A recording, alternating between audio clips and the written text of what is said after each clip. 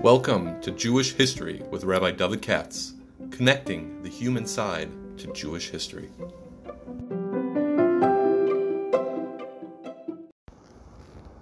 For sponsorship opportunities or to support this podcast, please visit our donate page at www.support.rabbidavidkatz.com. Hi, it's Erev Yontif. It's Monday morning, and I wanted to do the bio before Yontif starts. I have that out of the way. Today, it's a funny story how I came to this. Today's podcast is being sponsored by Eitan Ariel Shuchman. As I mentioned the other day, the list of the sponsorships. And after today, we don't have anybody for future bios or parshas at this time. So I hope people will step forward. We do have somebody for Yontif now. All right, without any further ado, the other day in Shul, between Mincha and Marv, I was talking, and I pulled out, I mentioned I was in Lakewood. I bought this set on the Chumash. I think it's called Sorah Lateh, but just like one-liners, mostly Hasidic, whatever. And since it was Hazinu, so I read one before I got down to the main topic, which was the Halachas of Sukkah, and told a famous story. It's a Baba Maisa, but it's a very famous story. If you're a knowledgeable Jew, you're also supposed to know the legends also. Get it? They don't have to be true, but they're famous stories. And one is often repeated in different Sfarim. And then, by the way, there are collections of these. You just get Hasari Ameya from a Maimon or whatever, but half of them at least are not true, but they're very famous stories. So one is about the Ramban and Avner of Burgos. They say the Ramban had a Talmud named Avner. Really, Avner Burgos lived 100 years later, but it doesn't matter. And this guy became a Meshumad. And the Ramban, by the time the story's over, and he says, where am I mentioned in Parshas Hazinu? And the Ramban shows him, and he freaks out. But what can he do? And at the end, by the time the story's over, he's so full of regret, he puts himself on a boat without a sail and without sailors, and shoves out to sea and is never seen again. That's how the story goes. Like I say, it's not true, but it's a very well-known story. There are a lot of well-known stories out there. So I mentioned that whoever composed this legend, or whoever it formed, were using tropes, and one of them is a famous trope about being on an unmanned ship associated with Hanoch ben Moshe. I didn't go into the details. I came home Motzei Shabbos, and I was thinking, who should I do this week? I don't know. And I looked up online who's the Yartzites, and then it hit, and then I saw it's Hanoch ben Moshe, Taku, who I mentioned before. And then I realized, of course, you dummy, he died in Simchas Torah. And so I figured that's so coincidental, I'm going to try to do that now. This is a very famous but not well-known story. You're supposed to know it, but it's not so well-known. The reason I say you're supposed to know it is, it's a story from the golden age of Spain in the 900s, right? In the late 10th century, maybe the very early 11th century. And this is Hanoch ben Moshe, the son of Moshe ben Hanoch. It's one of the four captives. And the reason you're supposed to know it is, it's in a very famous history book that most people have never heard of. And that's the Sefer HaKabbalah from the Raavad. Now, I'm not talking about the Raavad. There are four people called the Raavad. The one I'm talking about is not the guy in the Rambam, but rather the historian, right, and the philosopher. There was a guy who was an older contemporary of Maimonides. The Rambam was born in 1138. This guy was born in 1110, like that. And whereas the Rambam and his family, very interestingly, ran away from the Almohad persecution deeper into Islamic territory, the Raavad, by contrast, and I repeat, it's not the Raavad on the Rambam, this guy, Avram ben Daud, he went north to Spain, Christian Spain, Toledo, where he spent his life. So basically, if there were persecutions in Baltimore, you'd run to Philly, something like that, Wilmington, Philly, right? Something along those lines. Because it was a different country, and there the Jews were treated more tolerantly at that time. We're talking about the 12th century. And one of the things, and he was philosopher. He wrote a book called Emunah Roma. He's also a historian. So today we would call him a maskil. Obviously, I mean that in a frum way. We're talking 1,000 years ago in Spain. Whatever. And he was a frummy because he wrote the book, the Sefer Kabbalah. But in this case, Kabbalah means the Mesorah. Like Kabbalah here means like the Mesorah. So it doesn't mean mysticism. And he's the guy who tried to establish, and they use it, an unbroken chain of transmission down to his time. So he's the first historian, I think, who uses the term Tanaim, Amram, Gaonim, Rishonim, and that sort of thing. I'm oversimplifying, but for our purposes, that's enough. And since he lived in Spain in the 1100s, so to him, the story of the Jews in Spain is obviously very important. And I would say he's an interesting historian for his time. And he's a broad view and a very Torah-dika type of view, as you'll see in a second. And so one of the things he does in his book is to try to describe how Spain, how the Sephardim became a Malkum Torah. Because they weren't once upon a time. But then they were. If you go back to Spain, which was conquered by the Muslims in the early 700s, once the Muslims took it over, a ton of Jews moved there, along with a ton of Muslims. I mean, people from Yemen, from Iraq, it's interesting. Lots of Arab tribes and Shvatim moved from all over the Arab world to Spain because of a great economy. So Jews did too. That's where you get your Sephardim. I know they have their legends about Beis Hamikdash going back and on, but that's baloney. They came, like I said before, with the Arab conquest. Plus, there's a few that were there earlier from the Visigothic persecutions. Shine. But the point is that if the Jews are flooding into Spain in the 700s, they were not Talmidei Chacham. In the 800s, they're not Talmidei Chacham. In the 900s, they're not Talmidei Chacham, not really, until a certain point. Okay? And then starts Talmidei Chacham. That's the point of the story. That's the point of our hero today. And the question is, how did Spain become? Switch from A to B, from a place which was not Talmidei Chacham to a place which was. How do you know they're not Talmidei Chacham? Most of the Tshuvas Hagonim, most of the letters that were sent to the two big yeshivas in Baghdad, Sur and Pumbedisa, are from Spain. And they're mostly simplistic questions. You understand? So they're frum in the sense that they're writing shilos to the yeshiva.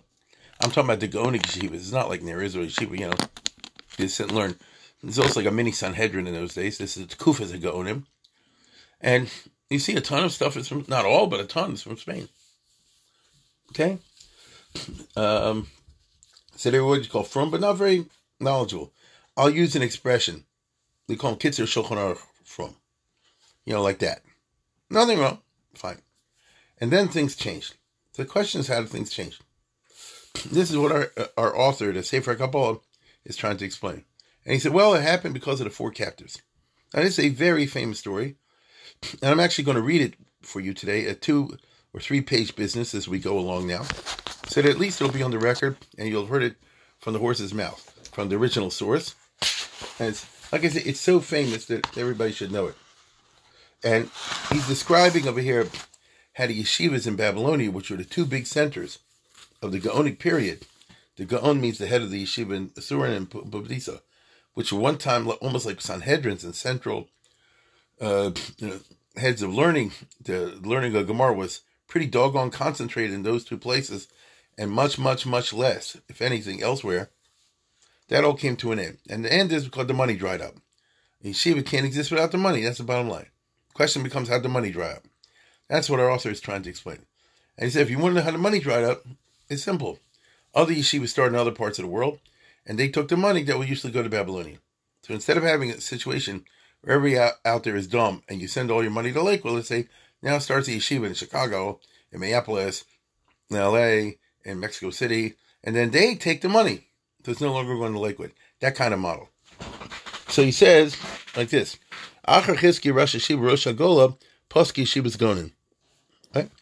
At a certain point, after a certain guy, after Haigon knows, in Babylonia, the yeshivas and the Gonin Posku stopped. But Kodem Lekain, Ha Yeshivas Mesa Kadosh Baruch Hu. So I'm reading you something that was written in the 1100s. and this is all from God, shenichras chukam shal yeshiva, that the money should be cut off, sheholech alei meretz, far meretz, Marav Africa, Mitzrayim Beretz Yisrael. All the money used to come from the rest of the Arab world, from Spain and Marav and Morocco and Africa and Mitzrayim and Israel, the money stopped. Here's what happened. Sheyotzim in Medina's Cordova, Shlish, Mamun al Sion, Smo Ibn Damachin. That there used to be, and we're talking about the 10th century now, the 900s, that the country you and I call Spain was different at that time. And when the Muslims came in, by way of background, they overran the country, 98% of it. I always say they left out the last 2%. That was a mistake, because it's like a cancer. Either you get it all or it's Brachla Batola. The 2% metastasized, and over 800 years they had the Reconquista, where they reconquered and took back everything from the Muslims, but nobody knew it at the time. And after the Arabs conquered 98% of Spain, they fell to fighting among each other. Surprise, surprise. And each city set up its own Medina, and they had civil wars and fought all the time. And meanwhile, the Christians in the north were able to get their act together and start reconquering. This already happened in the late 700s. By the time you get to the early 900s, the Christians had recovered 25% of the country, let's say, of the Spanish-Portuguese peninsula. At that point, in the early 900s, the Muslims got their act together under a prince named Abdurrahman III, and he systematically went after and conquered all the different Arab stuff until all the Arab business was under his control. So he controlled 75% of Spain, right, of the Iberian Peninsula. I've spoken about it before many times. And this Abdurrahman III emerged as one of the great rulers of history, certainly of the Middle Ages. He's the one who made Cordoba into the greatest city in the world, with libraries and museums and streetlights and cleanliness and universities and all this stuff. It was a golden age of Arab stuff. And under him was Chazd ibn Shaprut, the famous Jewish doctor, was his advisor. Okay? So this guy was a powerful ruler. He ruled Spain, he ruled Morocco also. So he sent out, what do you say, a pirate ship, Sheyotzim in Medina's Cordoba, Shalish, that they emerged from the Caliphate of Cordoba, because the ruler called himself the Caliph. A Shalish, an admiral, Mamun al Siyam, an officer in charge of ships we call an admiral, Shemo ibn Dabachin, Shlocha Melchi Shmuel Besfarad, and he was dispatched, this admiral, on privateer mission to go raiding by his master Melchi Shmuel Besfarad, Ushmo Abdurrahman al Nasser. This was Abdurrahman III al Nasir, Abdurrahman the Victorious. V'halach Mamun al Simadir, and he launched a mighty fleet, Lichbosh Sfinos Edom, to capture Christian ships, Vayaris Asmuchos Asfar, and to raid towns that were on the border. So basically, this is like a Muslim pirate fleet, but privateers. It was legal. And if you were in a Christian port city like Marseille or Naples or something like that, you could get hit by these guys. And they were. That's how life was lived.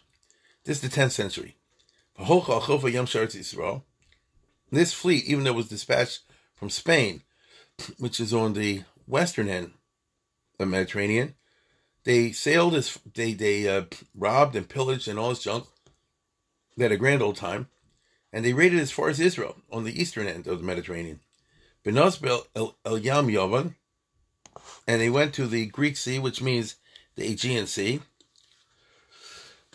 And that was the Roman Empire, the Byzantine Empire, as they called it at that time. Turkey and Greece, as you would call it today. V'im Shabo, and they raided the islands there. So, if you know your map, you got what we call today Greece and Turkey, and the Dodecanese Islands and Rhodes and all that junk. That time's all part of the Byzantine Empire. And these guys with him and raid. They pillaged and village and so forth. Umatsu Aniya. And among other things, they found a ship there, in that part of the world, in the Byzantine waters. Ubo Arba Chachamim Gedolim Hayisham. And there are 4 big rabbis there. The Medina's Bari, the Medina's Sepastin. And they were sailing from Bari, which is on the heel of Italy, and that too is part of the Byzantine Empire, to Sebastia, which is another Byzantine city. Okay? Bari, by the way, is where they had the esrogs. Bari, believe it or not, had an important yeshiva of its own. We don't know enough about it. This is the Byzantine Torah Welt. Not exactly the Gaonic yeshivas. We don't know exactly their connections.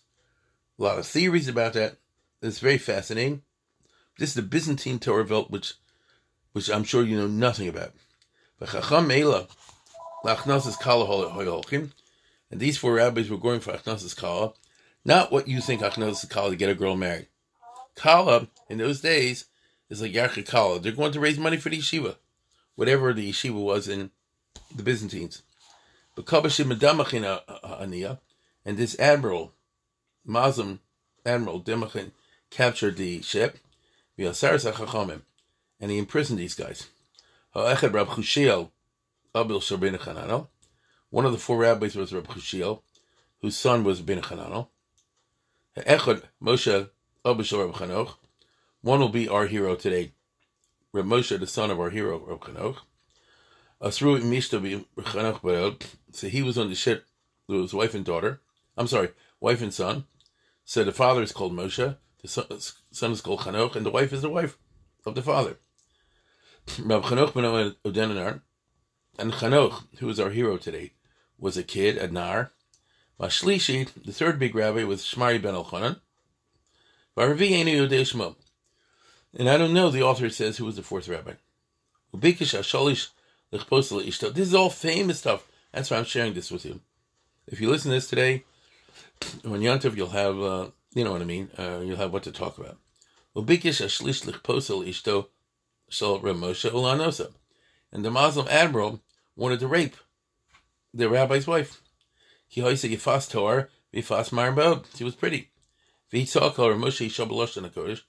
So as the Muslim guy advanced on her, she said to her husband in Hebrew, and she asked him a question, if she jumps in the water and kills herself, she'll be a suicide. Will she be there by Tchias Mason? Imlo.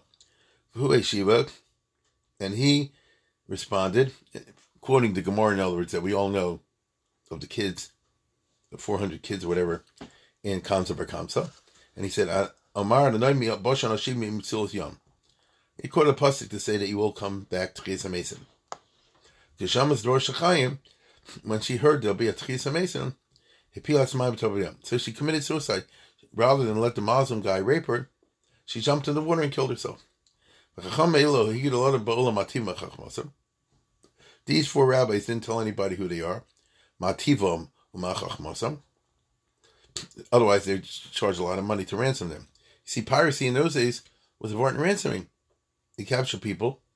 If they bring in money, you ransom port to port. If you don't, you kill them. There's no point keeping them around. If you're Jewish, every Jewish community had a Pidyon Shvuim committee.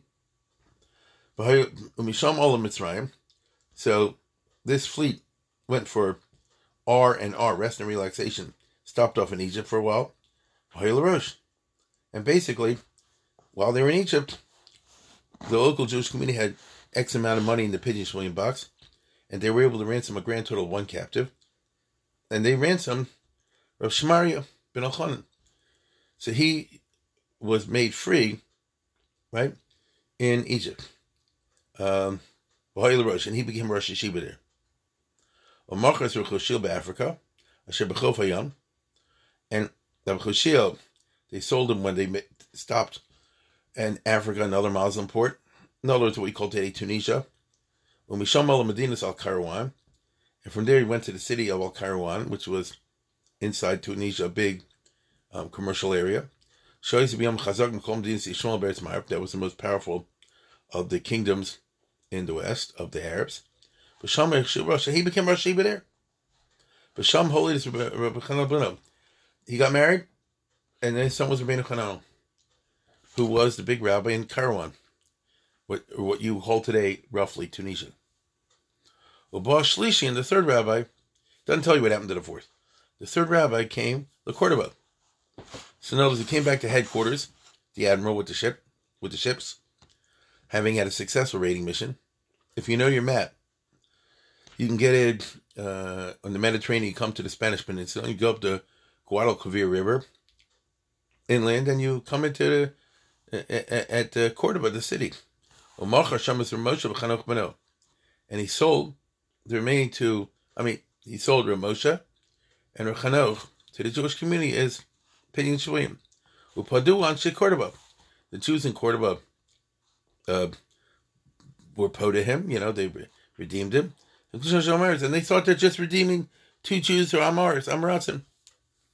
It doesn't matter. Every Jew, you try to do Pidyon Shvuyim, obviously. And so they thought they're doing a good deed. What about the mother? She ain't there. She died. That's what happened. And like I say, they don't tell you in the story what happened to the fourth rabbi. At this time, Spain was going through its greatest period under the Muslims. Abdurrahman III was the caliph. The economy was booming de la bomba. Again, Cordoba was the number one city in the world. Headquarters of palaces and art and culture and all this junk. And the Jews were just beginning to imitate them. And Chazdi ibn Shaprut, the famous guy, who was no Talmud Chacham, but a very famous MD, and he was the unofficial foreign minister for the caliph. So knows Cordoba was a place to be. But Cordoba, Beis Knesses, Sheshmo Beis Knesses, Shel Beit Medrash. It's interesting. So what they mean is like this. There's a shul that had attached to it a small yeshiva. Vayisham Dayan Echad, Sheshmo Rav Nosson. They had a dayan. And let's put it this way. By the standards of Spain, this guy was a Talmud Chacham. He wasn't a big Talmud Chacham. By the standards of Spain, that's the point of the story. But Chassid V'Gadol Hoya, he was a real from guy.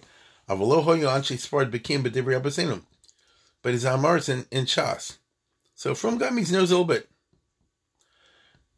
And El Hashofet Hasheyi B'Yom Mahin. He was the from guy. He was the most knowledgeable guy they had, so he was the dayan. V'Yalfa became Ba'osam Achal Yodin Hoyosam Medrash U'Mefarshim Olim. Bolim B'Yodim. The little he knew, that's what they taught and that's what they learned. So that's what a yeshiva was once upon a time. Let's say the guy knew Bava Metzia. I'm making this up. He knew Bava Metzia. He didn't know anything else. Say, learn Bava Metzia. He got it right, he got it wrong. As we say, Echad Amar Be'echad Amar. They did their best. So I'm sharing this with you to show you what the times were like in the so-called golden age of Jews in Spain. Upir Shanasan Hadayin Al Kol Hazot Tefillah V'hi B'Sech Yuma. They came to a part where he didn't understand a passage in the Gemara Yuma. I'll call Hazat Tefillah, right? And so, every time the coin, Yarad, V'Savak, V'Ola, V'Talval, right? Every time the coin changes his clothes and all this stuff. And he came across a passage he didn't know how to translate properly. Because Sheshamahum Talmid Dvarav, and he said it over to his students and it didn't make sense. Talmud Zelzeh, it didn't sound right. But Shalom Ben Farshim, and they asked him to explain it, which he couldn't. Right? I'm sorry, I read it wrong. He didn't know how to translate himself. Our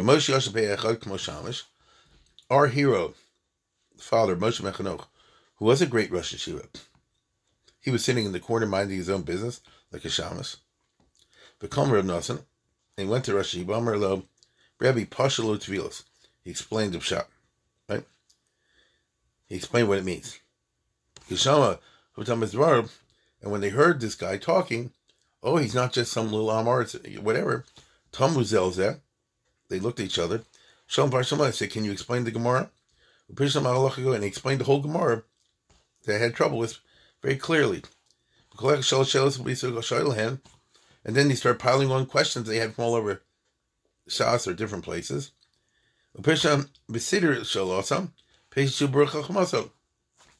And as we would say today, he was able to answer questions from 4 parts of Shulchan Aruch, from all Shas. At that time, there were people waiting outside to have a din Torah. It wasn't Beis Din. That's what I'm trying to get across. Don't think that everybody was ever on a Beis Din. Even the Middle Ages knew what they're doing. A lot of them is fly by the pants. That's the way it was. You called the best you saw. They didn't know the Talmudic law so well. So they weren't able to enter, have the court session until the Shir is over. But it's Yotzan Dayan, right? And the Dayan, when he left to go to the court session, Hocha Balidin, so he was followed by the litigants who said, we want you to judge our case. And very nicely he said, like the B'nai Sarah said to Hillel, Ani Aini Dayan, right? I can't be a Dayan anymore. I was there, Lovisak, for Hu Rebbe Amori. Right? This guy who looks like a beggar, he's Rebbe Amori, Vani Talmido Eyam Eyam, and I am putting myself under him. I'm his Talmud today and onwards. And you make him the Dayan. Knows he knows he's a real Talmud Chacham. The Chain also, and that's how this guy went from being a penniless pigeon swim guy to being a Dayan in Cordoba, the richest Jewish community in the middle of the golden age of Spain. He landed in a golden pot. Vasal Kol Pesco Gadol.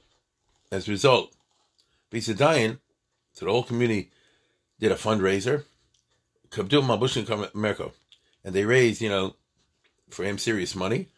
They bought him a house and clothes and a Merkov, like we say today, a car and a chauffeur, and so forth. So he went from nothing to the top. When the admiral, the Shalish, heard about this, he got angry. He wanted to be chayzer in the Mechira. Knows this Mekachtos, I didn't know the guy was a big Russian Shiva. I would ask a lot more money. But the king, Abdurman III, said, let it go. Because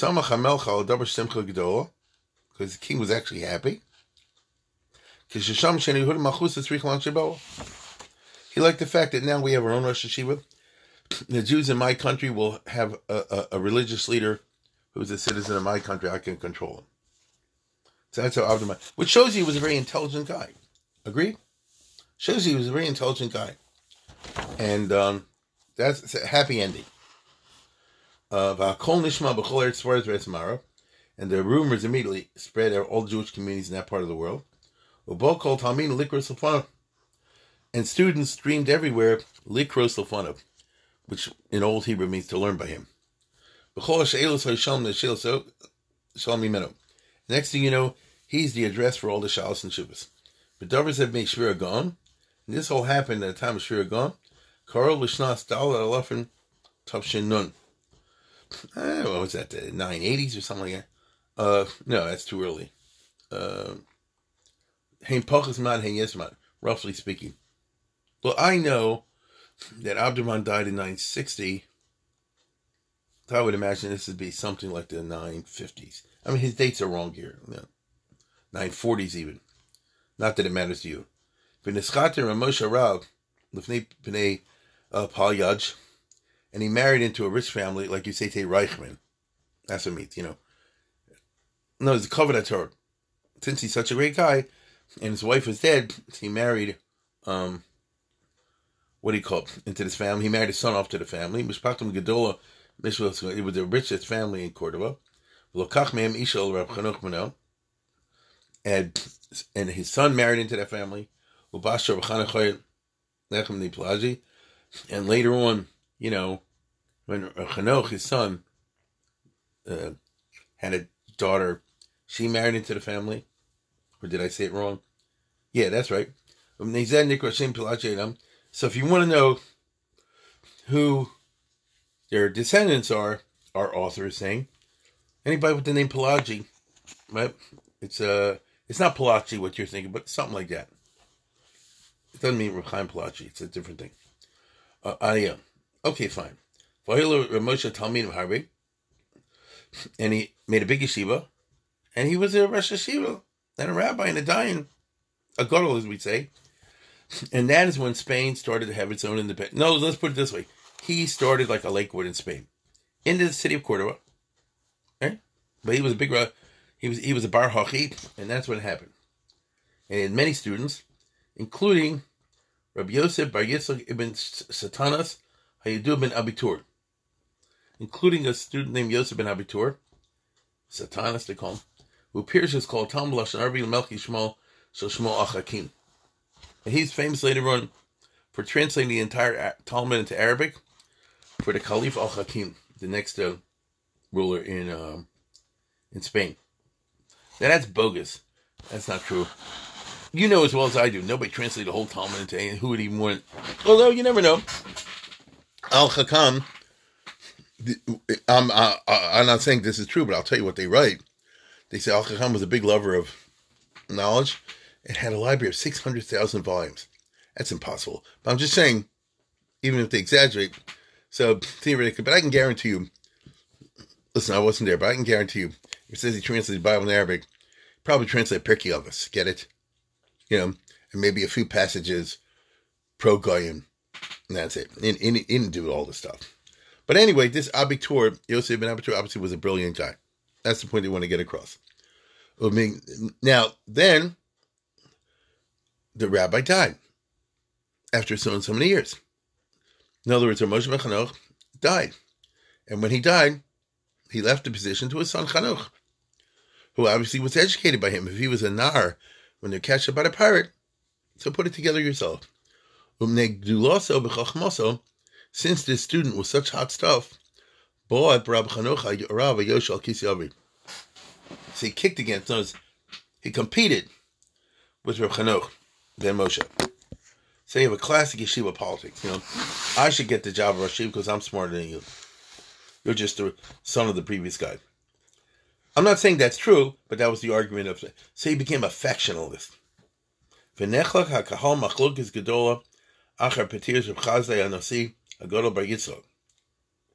what happened was like this.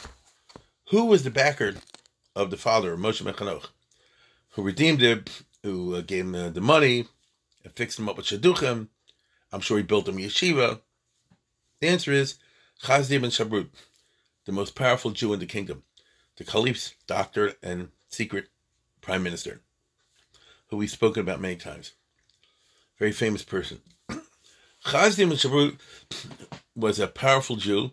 Now you're in the era in the Muslim countries in which there's a powerful Jew and he has the favor of the ruler, and you don't mess with this guy because he could kill you. I'm talking the Jew could kill another Jew.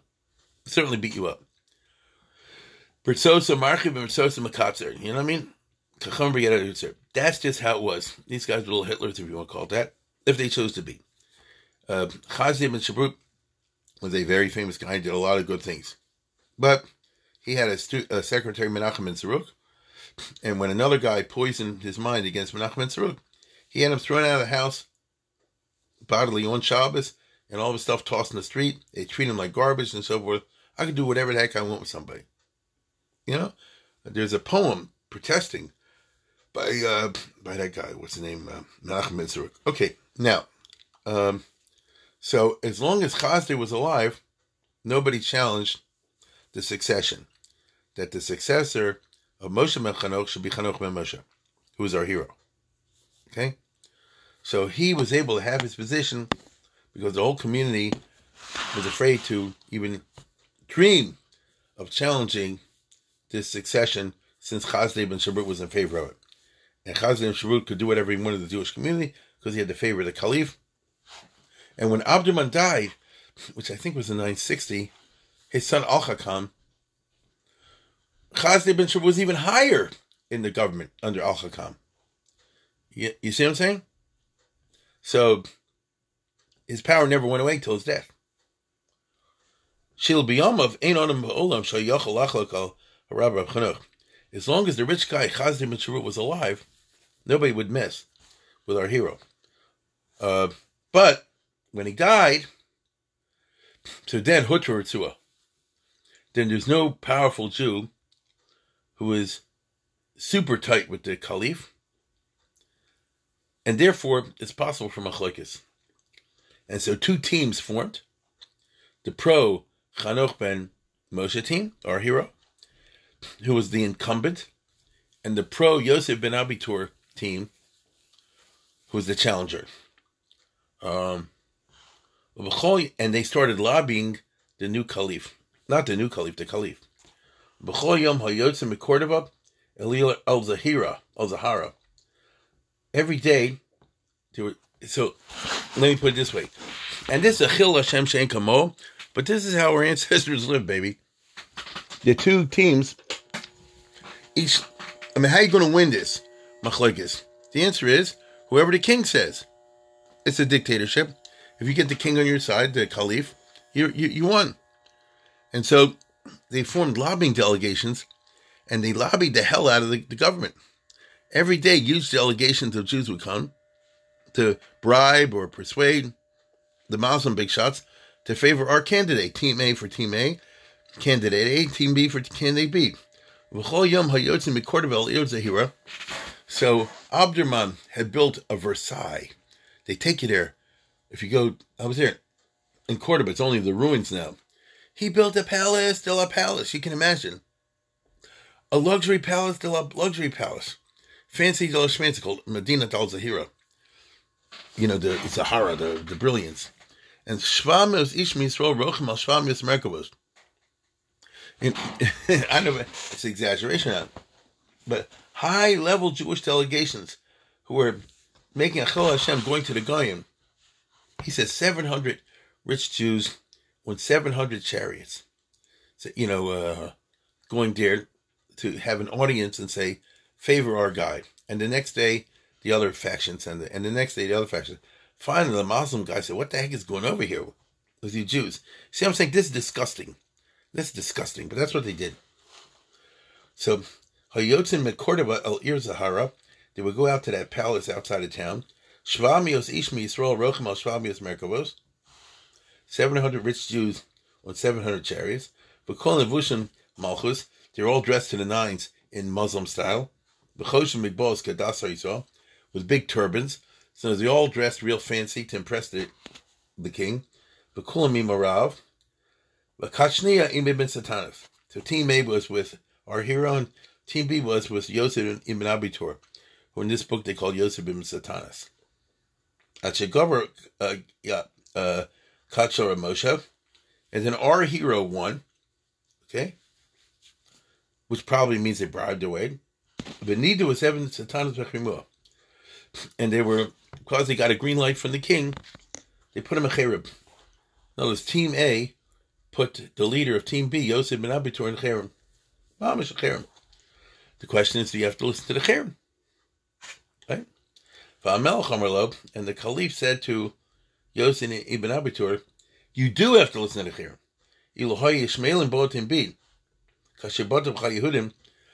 If the Muslims hated me the way so many Jews hate you, because I see from the delegations, yes, it's true you have your backers, but you also got a lot of enemies, right?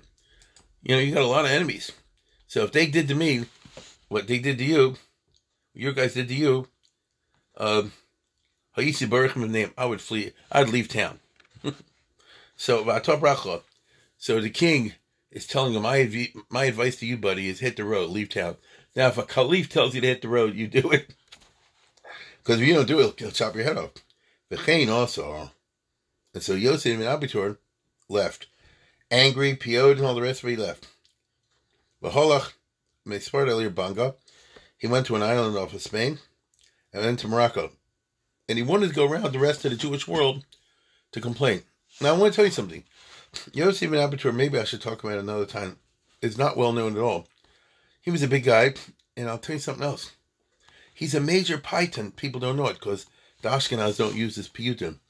He's one of the great poets in Jewish history, religious poems, paytanim, and he's good too. He wrote 700 things for the holidays, Rosh Hashanah, Yom Kippur, the Shalosh Gomel, all the rest of it, and very chashuv stuff. He's quite a guy.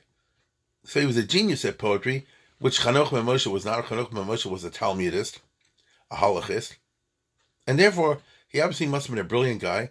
He was really angry that with somebody he considered mediocre, Chanoch ben Moshe got the job that he felt belonged to him. But the Jewish world honored the cherub. That's the point. Right? The Rosh Hashivas, the rabbis, stuck together. And he met a guy, Shmuel became Meipfaz. He met a big rabbi, let's put it this way, an important guy in Morocco. And he wanted to talk to him to persuade him that he, Yosef Abitur, is really right. And the guy would not talk to him. And the rabbi in Morocco said, I honor the cherem, the nidoi, that was issued by Rav Chanoch ben Moshe, our hero. Notice, He is the Rav in Cordoba in Spain. He is. And he puts you in Cherem. He has the power to do it. Because of Santinas, and the Yosef Abitur was angry, because he does Lashon Aramis for Toba, he wrote a whole letter to him in Aramaic to show off that he knows Aramaic well, which he did, but he made some mistakes. And the Moroccan guy said, you made some mistakes in your letter. Lashon Rakim and in a nice way. And the story is, he traveled to the other end of the world, to Baghdad, from Spain, to Rav Hai Gaon, who was still alive. And he thought that he would get a good audience with Rav Hai Gaon because son-in-law, Rav Chanoch, because he figured Rav Hai Gaon hates Rav Chanoch. Now, why would he hate Rav Chanoch? You guys set up a yeshiva in Chicago, now the money's not coming to Lakewood. You get it? He's the cause of the cutting off the money. They broke the monopoly of the yeshivas by setting up your own yeshivas over there in Africa, in Egypt, in Spain, and wherever. You're cutting off the money to the main yeshivas. Achabo yeshivas they dildo. As a result of this, the yeshivas are broke. In spite of these economic factors, Rav Hai Gaon also honored the Cherem and would not talk to him. If you come here, I'm going to have to treat you like a menuda. It'll be disgraceful. The domestic Meshon. And so he ended up going to Damascus, where he stayed for the rest of his life. And that's the story. This is an oversimplification. I don't need to go with you the details now. Ibn Abitur, he ended up in Egypt, the rabbi of the Israeli community, whatever. He didn't win. But Kodal McCain, but this story is very famous. But then it took a dramatic turn. But Kodal McCain is Daldla Usa Kacha Chlek Rav. But then the political situation flipped. And in other words, the team B, which had lost, all of a sudden found themselves with good luck. And there are two brothers, Ibn Go, two from guys, who were on the, on the head of Team B. They wanted Ibn Abitur. They didn't want our hero. And then they had a piece of mazel, but a strange story. They went one time. They were in the silk business. They went one time. Silk business means you're dealing with a rich clientele. And they went into a palace of one of the king's Sarisim, either a eunuch or an official. The guy was in charge of a province, Tarragon.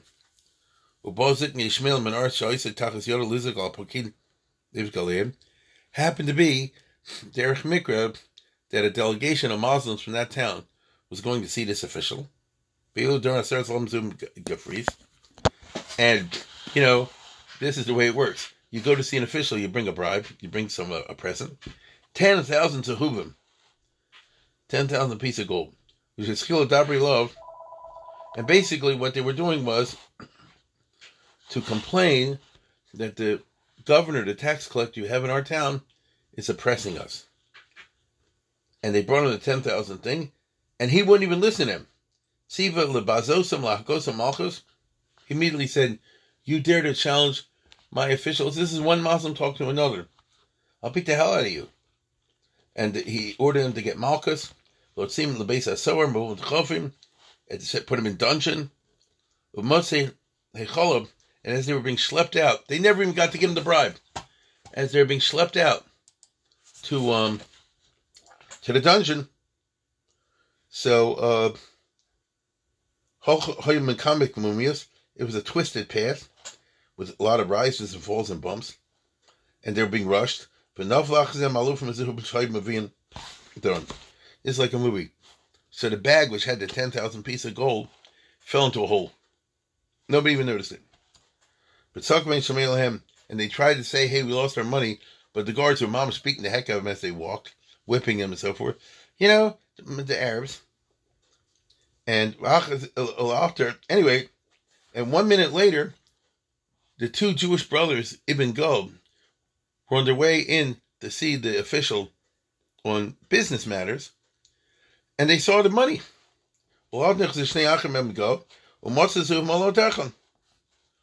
And they immediately found the money. And so they said, I guess, we are getting out of here now. They didn't have the meeting with the official, and they went right away home.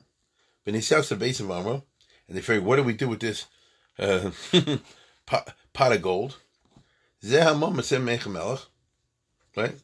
We found this in the king's palace. Let's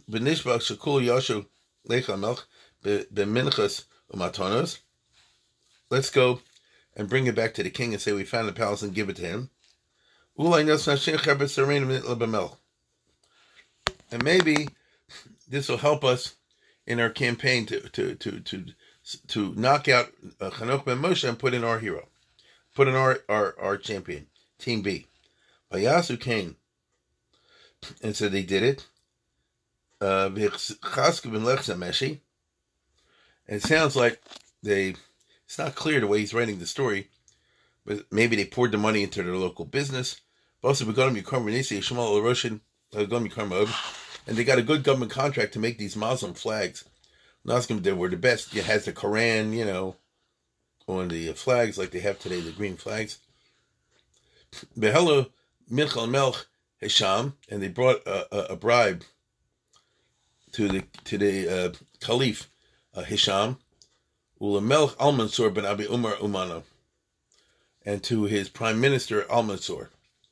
Now, if you know anything about the Arabs in Spain, there's no reason you should. It's very famous that first he had Abdurrahman, who I mentioned before. Then he had his son Al-Hakim, who was this big intellectual and so forth. And then Al-Hakim died kind of young and left a young kid who was a loser. And so the young kid was dominated. It's a long story. It has to do with a lot of intrigue and the mother and all the rest of it.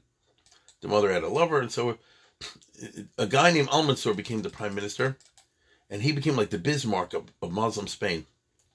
He ruled the country. The king was just like a figurehead. Hisham. He was a weak nothing. And Al-Mansur was the real business. You understand? And he was a great general, by the way. A very from Muslim. A very ruthless guy. He beat the heck out of the Christians. That was the last time the Muslims, Mamish, went on the rampage. He was a great general. And I remember he conquered Santiago de Compostela, the main Christian church, which even today is a big shrine. Millions of people go there all at the very, very top of the Christian area. So let's put it this way. He stuck it to the Christians more than any other Muslim. But he was a ruthless guy, and he wanted money all the time. So he's called Uman, the guardian, you might say, of the Caliph. Al-Mansur, Yaakov ben Go. And since he gave him a bribe, Al-Mansur, who always needed money to supply the armies, he's a brilliant guy. He reorganized the armies. I won't go into details. He replaced the tribal system with a professional army. You don't need to know that. Al-Mansur means the victorious. So knows he was a very well known in European culture. Al-Mansur, they call him. Anyhow, so these two Jewish guys went in, and they gave him the money, and he liked them as a result. Because of Gilead, and so right on the spot, just for the heck of it, he gave him a certificate. Shenaso al kol kil Yisrael misigdil masa an har Darino.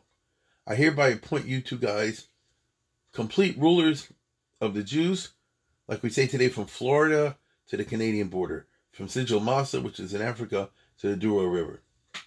She is Shofet is Kulam. You guys, the Ibn Go brothers, you can be the rulers of the Jews. You can appoint whoever you want. You can make whatever taxes you want. So notice these two schnooks, the Ibn Go brothers, all of a sudden became, by the king's order, Al-Mansur's order, the dictators of the Jews if they wanted to. And he gave him an honor guard of 18 Sarisim, wearing clothes, they put him in the royal chariot. So in other words, these guys are now tight with Al Mansur. V'niklu kol b'nei Cordova minar v'yazok has come to see a koch. And the Jews in Cordova were scared out of their minds. So they said, okay, we'll follow you. And they laid it on thick. They say, you and your whole family should rule us forever. Because they're scared of Al Mansur. Jews were.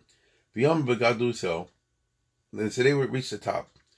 Oh, so now as a result of this screwball set of circumstances, these two brothers were now the most powerful Jews in Spain.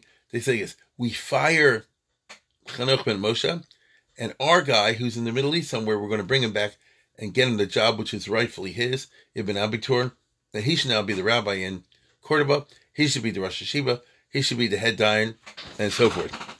And they told, you understand, it's like Eved Kimloch, B'shal Shliach al Reb Hanoch, and they immediately went to Reb Hanoch, they sent a Shliach, Shem Yodin ben Shnei Anoshin, if you dare to exercise the office of dayan, if you dare to run a bezdin, we'll put you in a ship without any sails. We'll put you in a ship by yourself, put you out to sea, and you'll float out to the Atlantic Ocean and never be seen again. That is the famous story that a lot of other troops are taken from. They threatened to put him out on the ship like that. And all the members of Team B now got out, who've been knocked down, now rose up. Because of Kulm Igros Leben Satinas Shiashal Cordova. And they wrote to the Middle East, to their hero Ibn Abitur, to come back. We're firing Chanoch, and we're putting you in. But Yosef Ibn Abitur, to his credit, said like this, don't do that. He sent him a tough answer, and he said, you guys did a bad thing. I see that Rabbi Hanoch is not a loser, and the way he's held in respect by all the rabbis shows me that he's the biggest guy in Spain, therefore you did the wrong thing. So don't imprison him and don't put him on a ship and all the rest of it. Right? Well, Kate Shana Achas, these are all very famous stories. A year later, the Sissim go, after these two brothers were riding high for 12 months, Asar al-Melch al-Mansur. Al-Mansur changed his mind and put him in jail. This is Arabs. He said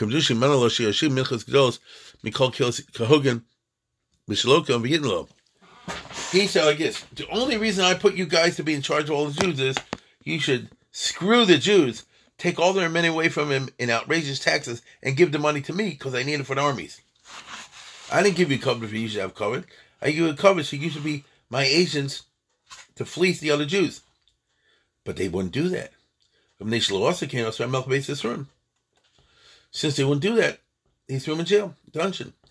And they were in jail and this is a Muslim jail in Spain in the 900s, for a whole year, till an Arab holiday. The ruler, remember I told you, Al-Mansur was the prime minister, but he was the real power.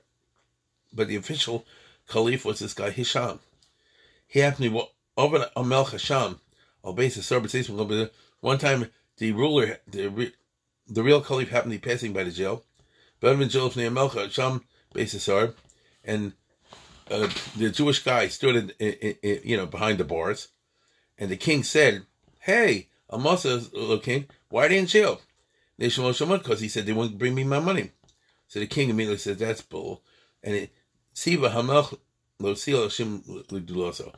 So Hisham said, I'm canceling your order to arrest them and order you to reestablish them as leaders of the Jews. Now, I don't know if this story is exactly true because Hisham was a nothing. Al-Mansur was everything. But you never know. Vanaslo came. But they never reached the authority they had before. In other words, he got them out of jail and they went back into business and all that. They weren't the rulers of the Jews. Because Yosef ibn Abitur did the right thing, the noble thing. And he wrote this letter to Cordova, they said before, that he should not fire our hero, but rather he should be the Rosh Hashiva, lo, and the rabbi and everything, lo husar Rab Chanoch Achreshu also. So Reb Chanoch did not get kicked out at the end. In fact, Ibn Go died a few years later. And it's a famous story that our hero also acted very nobly, and he showed great agmas nefesh. Shabbos Meis Ibn Cho, because the Ibn Go died on Shabbos, on Friday night. And a member of the Pelagi family, who, as we saw, was on Team A, came to Reb Chanoch ben Moshe. So basically, he came to him Friday night. He came to him Friday night at a meal on Shabbos. I have good news. Ibn Go just kicked the bucket. Right? You should be happy.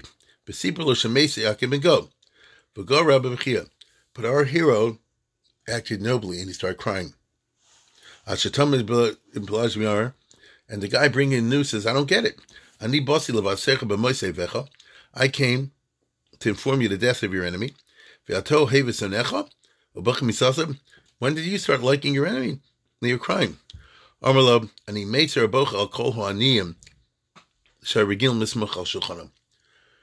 what you want about the politics, and I was Team A and he was Team B. That is true. But it is also a fact that he did a lot of tzedakah. It's a fact he did a lot of tzedakah. Yeah? So as far as high politics is concerned, he was my opponent. But now you have a whole bunch of poor people that are now really not going to have any food. Ma yas l'mocher. What do you do tomorrow for Saturday morning? Imatoma furnace some anila evken. You, Reichman, my relative, Pelagi, are you going to take him on? Then I'm not going to cry. Sherry, Anini yochol farsim. I don't have any money. From here you see, Kiloya Rabbal Momim Nechasidusa. That Chanoch ben Moshe was a tzaddik, and he never took advantage of his position. He lived a very frugal lifestyle. So he lived a very extremely cheap lifestyle. Now, I don't understand exactly how this all goes if he was married to Reichman. But okay, let it be. At least the story is a nice story that they want to tell you about the nobility in the end of the two protagonists. And just to finish the story, V'nifter Chanoch b'shnat so and so, and a number of years later he died. But the money never went back to the yeshivas in Babylonia. It says because once the money was going to the local yeshivas, that's where it stayed. Okay. The Posha Talmud Chol Arts in Spain became a headquarters of learning. But Kain Hayim min Hagla Sharab Chanoch, and here's how he died. The minig was, and here's what I'm mentioning this week, almost finished. Every year when he had Chosin Torah, on Simchas Torah, beyond the Bachran Shalchak, Hayolim Imo Shlosha Gedoli Adar Ve'eni Eidel Elateva. You ever been in a Sephardi shul? Like, for example, in Tzfas, you climb up high to the bima, right? Climb up high. By us, it's not like that way. But, it's many steps to go up. Like, I'm thinking that shul in Tzfas, right? What, Dari or whatever it's called. Yosef Kar shul. So imagine it climbed up real high, and it was Simchas Torah, and not only our hero, but all the chashuva people in the Kehillah, Shlosha Gedoli Ador, the three richest guys, the Eni Ho'eda, Elateva, V'yalim Masa, Ba'ateva Ha'yishana, but the wood was old, B'nizra Nafla, and it was a terrible, the floor at the top of the bima gave way. It was a crash. V'nafla Kol Olam, and they all fell down the hole. Okay? This is like the bleachers by the Carlin, isn't that right? Oh, wait a minute. I have to stop this for a second. Yeah, I have to resume. What I was saying was, it didn't even occur to me. This is what they should have. See, people don't know this story. It's very famous, and people don't know it. This would be exactly like happened this past year. Surfside, Meron, especially the bleachers by the Chassidim, whatever you call it, the Carlin, because nobody was looking at how well off the bima is, and they all fell in the hole. For Olimo Kol Yontav Ateva Haisa Yishana, V'nishbarov v'naflu kol olim. Everybody came up for the Aliyah for Chazon Torah, fell in. V'nishbarov achta shel Rav. And sadly, our hero, as he fell in, he cracked the back of his neck. No, he had a fatal thing. Umes liyamim muatim. So, his spine broke or something like this. He must have died in agony a few days later. He'd been a big Marbitz Torah and so on and so forth. So he had a weird and strange ending, which I can only interpret. Whenever I hear these stories, whenever you have a machlokes, it's a lot of ayin haras out there. I know it sounds funny, but I've seen it again and again in my lifetime. I've seen it again and again. You get these fights, and whoever wins, it's a lot of ayin haras. If Team A and Team B formed in such bitter way, oh boy. And he got the ayin hara. Now, what do I know? I mean, like I say, it's just my guess. But it's so strange. Imagine if, I can say this because it didn't happen, Imagine if, who fell in the bleachers or something like this, or Shlomo Auerbach or something like that. You say, whoa, what is this? What's going on, right? So he was the Gadol Hador in Spain. I want to be very clear about this. His Talmud Muvak would be Shmuel HaNagid. Was a major guy also. So I'm talking about the Rebbe of Shmuel HaNagid. Okay? He was considered the Gadol Hador looking tough Kotzari Al. The tour I mentioned the other day, which talks about the fact that there were two customs about how he did the Salon Shemona Esrei and Musaf Rosh Hashanah. I don't know if you listened to what I did for Rosh Hashanah. And he talked about the fact that, in Babylonian Yeshivas, they only did the Salon Shemona Esrei, they only did 7, not 9. And he mentions there, Chanoch ben Moshe Gadol Hador. Okay? Gadol Hador. So, as the Rebbe of Shmuel HaNagid, and Rabbi Yitzchak ben Giyat.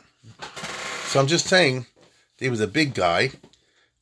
Did he leave anything behind? Yes and no. Simcha Asa published some of his Shalos and Shuvas, in his correspondence. That's too detailed for us to go into over here. I shared with this story because it's short enough that I could do it within the framework of an hour or so. And it's a very classic and famous story. It shows you the best and worst of Jewish character. Here they were in Spain in the Golden Age, meeting under the Caliphate of Cordoba, under the three rulers, Abdurrahman, and then Al-Hakim, and then Hisham, although Hisham, the main ruler, was Al-Mansur. After that, the whole place fell apart. Literally, the kingdom disintegrated, but during that time, so the Jews had a stable government, but it's in the nature of the Jews, when you have a stable society, the Jews unleashed their anger against each other. They started this big fight, who should be Rosh Hashiva, Mi Yesha Barosh. And, obviously it got out of hand. Is it true that everybody acted so nobly? We'll never know. The story I just told you is the only source. So I would like to think that everybody acted nobly at the end.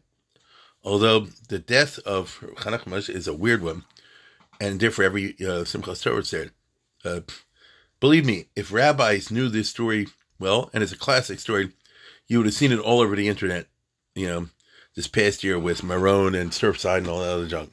But people just not so familiar with it. Even though it's a classic in the Sefer Kabbalah, I read you the whole passage. I read you the passage because a lot of times it's paraphrased. Even the Art Scroll, in the Rishonim book, like they add lib a little here and there and the other.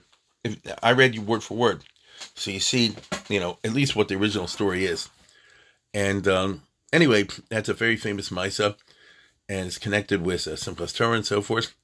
And with that, once again, I thank the Shuchmans, and I wish everybody a good Yontif, and maybe I'll get back on Chol Moed.